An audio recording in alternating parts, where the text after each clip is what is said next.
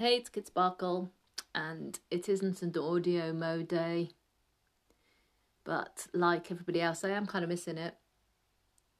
But I don't think I'm a sort of record audio every day type of person, especially after listening to the fact that Roger started scripting his in April in order to record them. And the wine ones were amazing, and they did sound super high quality and really well considered, as opposed to my random ramblings of what do I feel like today and what do I want to talk about, what's wound me up in the news, whatever. So I feel guilty that I'm not put much effort in from a production point of view. I'm sure I sound awful as well to everybody who is using mics and editing properly. But if I had to do that, I would just never do it. I would never get to the point where I think it's good enough. So I'm just going with the fact it's rough and ready. I find that I'm either like super perfectionist or super scrappy, not very much in the middle. But yeah, I'm missing audio mo. On an emotional level, kind of, it's weird. It feels like a loss. Something's missing every day.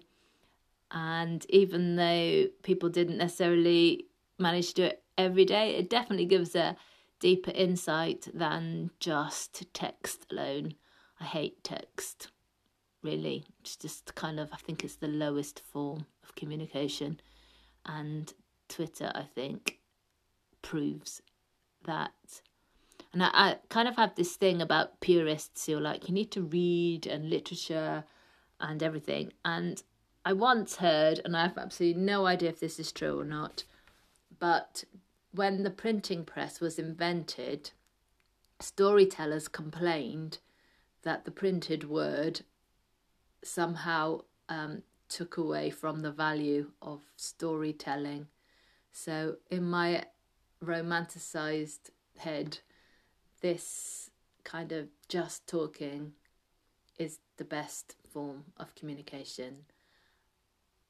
And I like the Toastmasters idea that, we should constantly be improving how we communicate. But spoken word has an awful lot to be said for it.